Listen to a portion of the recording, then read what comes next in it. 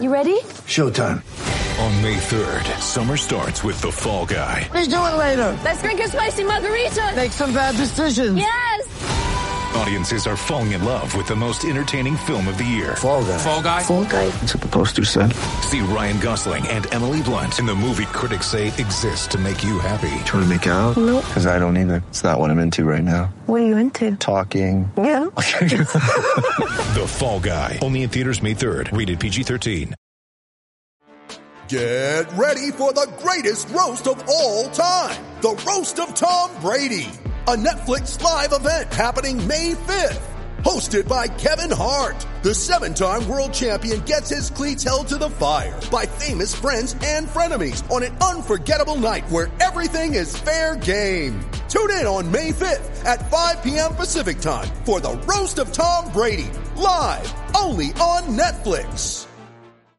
With threats to our nation waiting around every corner, adaptability is more important than ever. When conditions change without notice, quick strategic thinking is crucial. And with obstacles consistently impending, determination is essential in overcoming them. It's this willingness, decisiveness, and resilience that sets Marines apart. With our fighting spirit, we don't just fight battles, we win them. Marines are the constant our nation counts on to fight the unknown. And through adaptable problem solving, we do just that. Learn more at marines.com. When you need mealtime inspiration, it's worth shopping Kroger, where you'll find over 30,000 mouth-watering choices that excite your inner foodie. And no matter what tasty choice you make, you'll enjoy our everyday low prices, plus extra ways to save, like digital coupons worth over $600 each week. You can also save up to $1 off per gallon at the pump with fuel points. More savings and more inspiring flavors make shopping Kroger worth it every time. Kroger, fresh for everyone. Fuel restrictions apply. Okay, it is Southside Sox on the Farm Podcast number 21, and we are profiling what Darren has just told me is the least interesting team in the system, so turn your volume up and pay extra attention to this one because it is the Winston-Salem Dash, a team which I've told you before, Darren. I think I even squeezed it once into one of your updates. At some point, I want to say it was fairly well into the season. This was a team, a couple games, I think they were 17 and 15. They were a couple games better than 500 and then commenced to lose about the last 86 games of the year. The Winston-Salem Dash, 43 and 76, 12th best out of 12 teams in their league division, 39 and a half games behind. So that's actually worse. I think that's worse than the organization. Definitely worse than Charlotte. Minus 176 run differential. That's hard to do.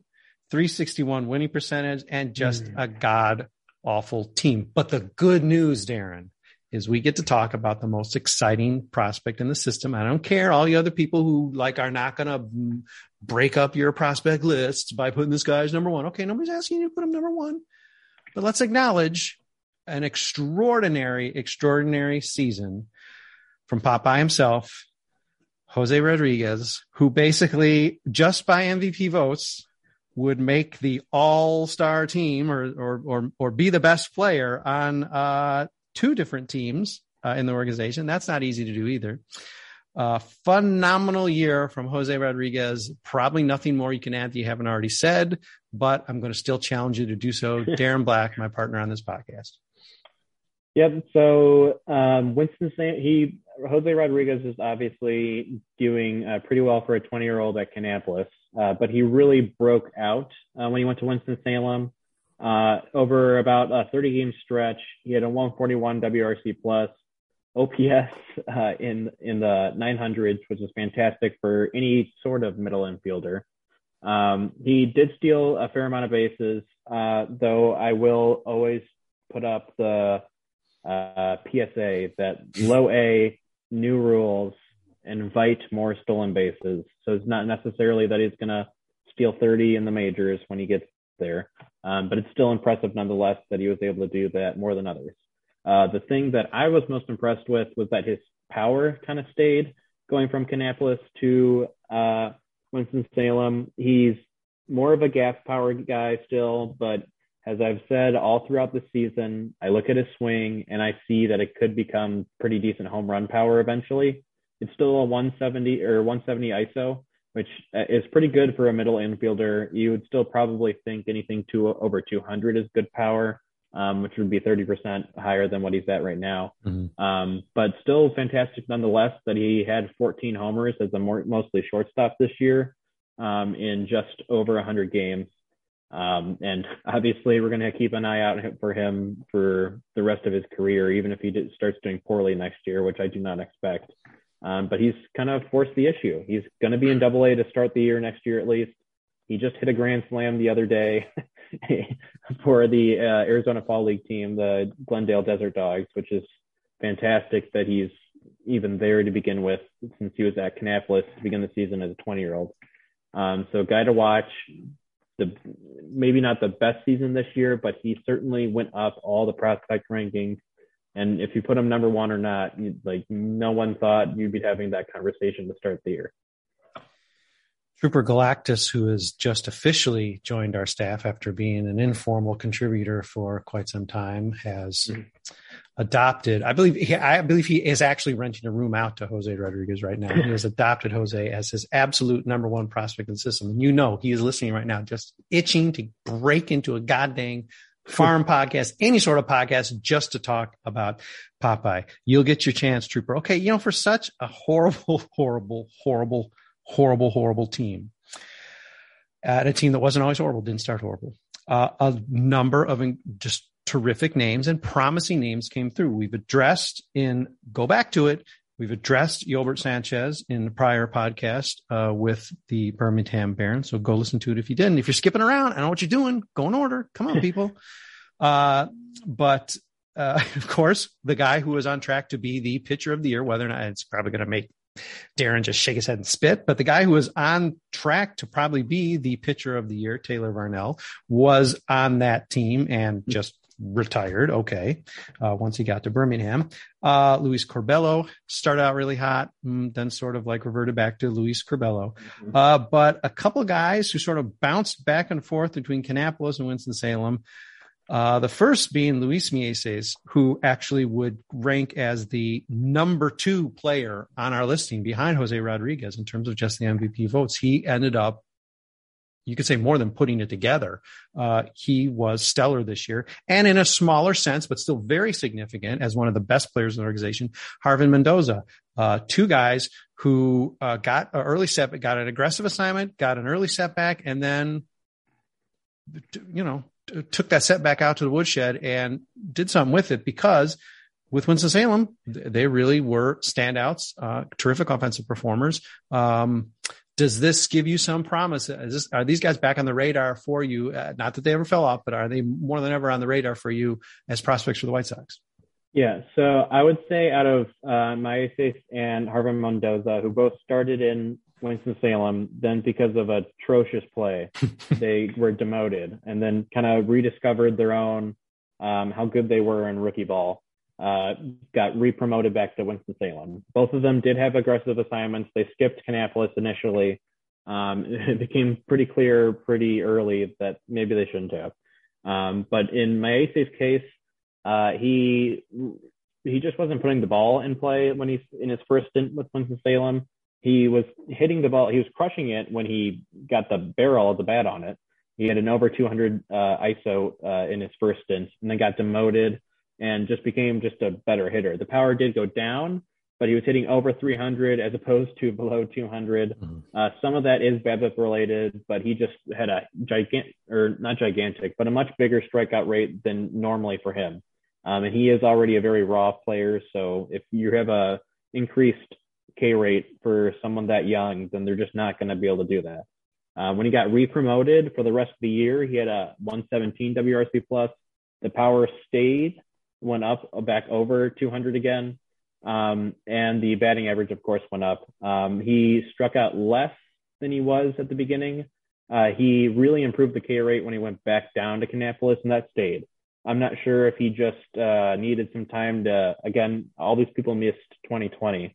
So maybe he just needed to get, a month through the season before he actually start feeling good about where he was at.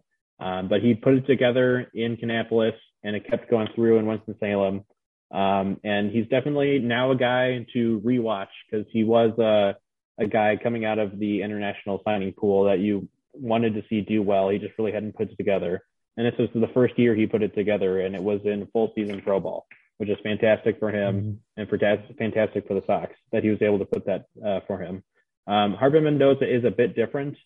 He still did much better than he did after coming up from Kannapolis. He's just a contact hitter as a first baseman, which usually gives, people the heebie-jeebies because he doesn't really have much power. But he's a great contact guy. If he can somehow just become a more patient player, instead of relying purely on contact and maybe getting on base 35% of the time, maybe that can put him up into more of a top prospect kind of role. But the bat to ball skills are certainly there. And if you can improve even in the power, if you can improve that at all, he could really skyrocket through the system if he could start improving other facets of his game besides the contact rate. A reminder that this is your commercial-free Southside Sox on the Farm podcast. Take advantage of it, people. You don't have to sit through that minute. It's glorious. I'm here with Darren Black.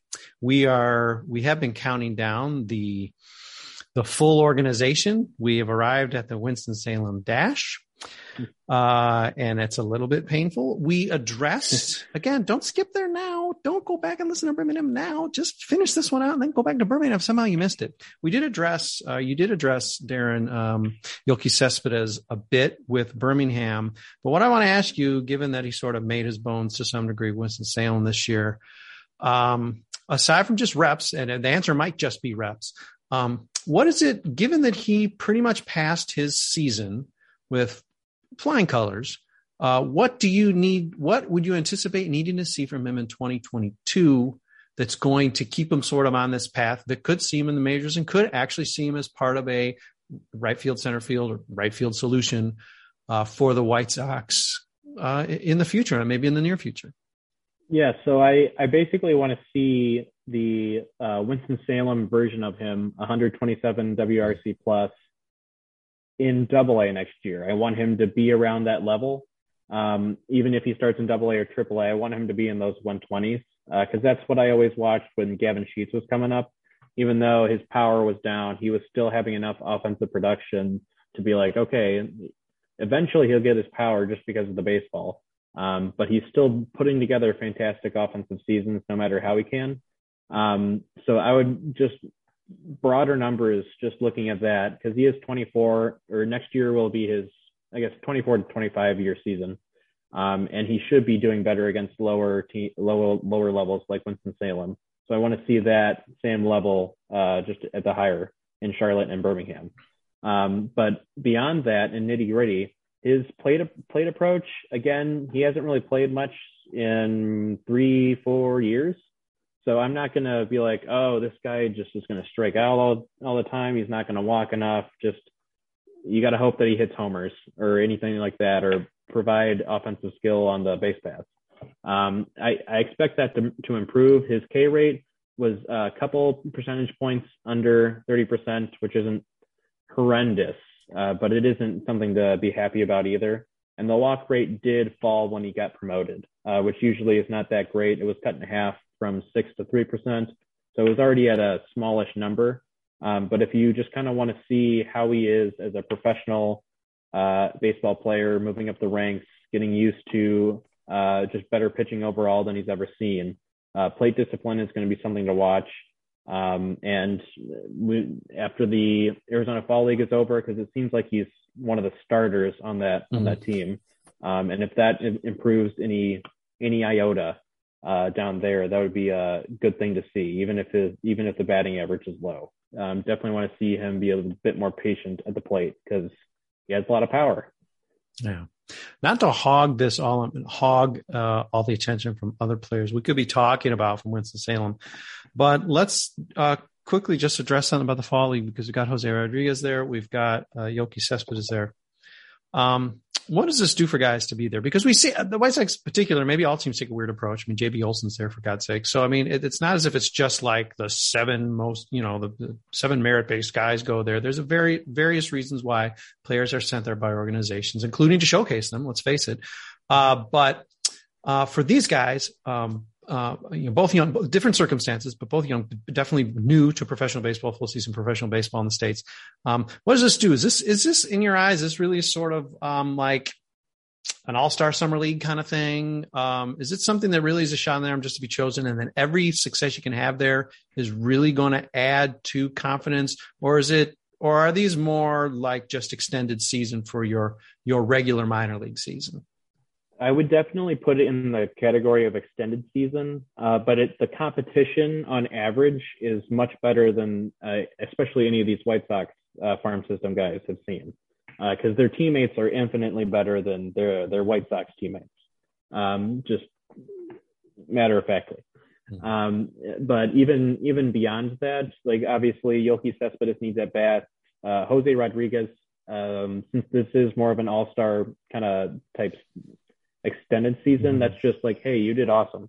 You deserve to get more attention on you. And he'll go hit grand slams and get even more attention on you. But even beyond that, since we are talking about showcasing, I wouldn't necessarily say a lot of the White Sox guys there are showcasing, because you have Gilbert Sanchez, whose ceiling is limited. Yoelqui Cespedes is, I don't think, a guy the White Sox are going to trade right now. They just signed him. I don't think I guess he who must be not be named, that's in San Diego right now, is also traded like pretty quickly. But I don't. Which is why it's never going to happen again. Yeah, I don't believe they're going to do that. And I don't think they're going to trade Jose Rodriguez at all, because as we mentioned maybe on an earlier podcast, the second base is open and he could theoretically fit there. But even on the pitching side, Caleb Freeman's probably the best guy there, and the White Sox have holes in their bullpen, and he's probably their best bullpen arm in the system right now, and he's in the Arizona Fall League. So I think it's just kind of more showcasing to see, hey, are you ready for the White Sox? And if you're not, then just at least try to prove that whatever you're going to learn in the Arizona Fall League against much better competition, that you're going to be much better next year for it. But obviously we won't know those answers until spring 2022.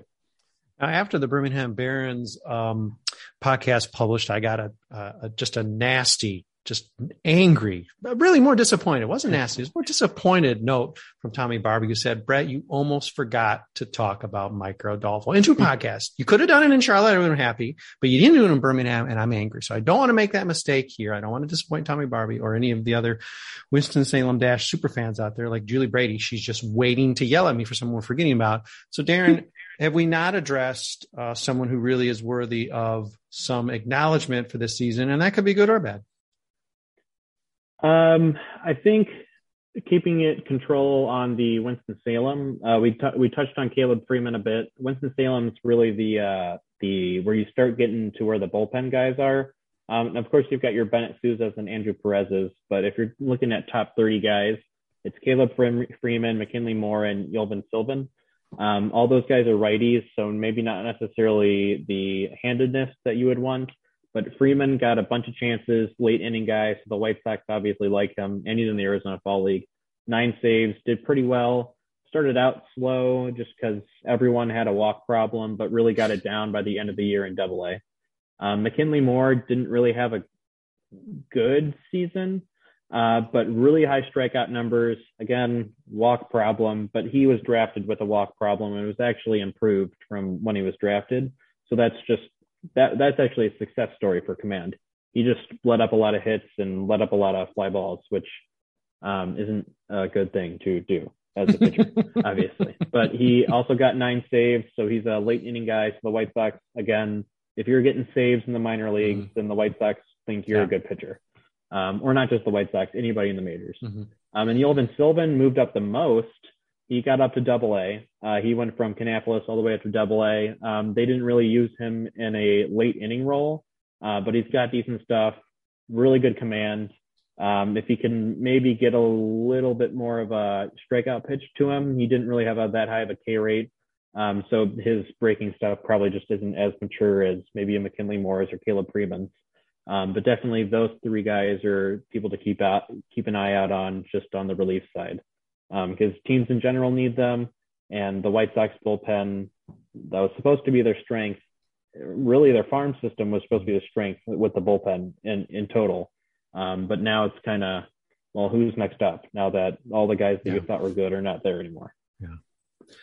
If you've watched each of these podcasts so far over this last week or so, you might be going back to look now. You might be going to the Southside Hip Pen YouTube page and say, wait, is Darren still wearing that Kannapolis hat? Is Brett still wearing that weird black shirt? Man, these guys need to do some laundry. Well, guess what? We've got one more coming.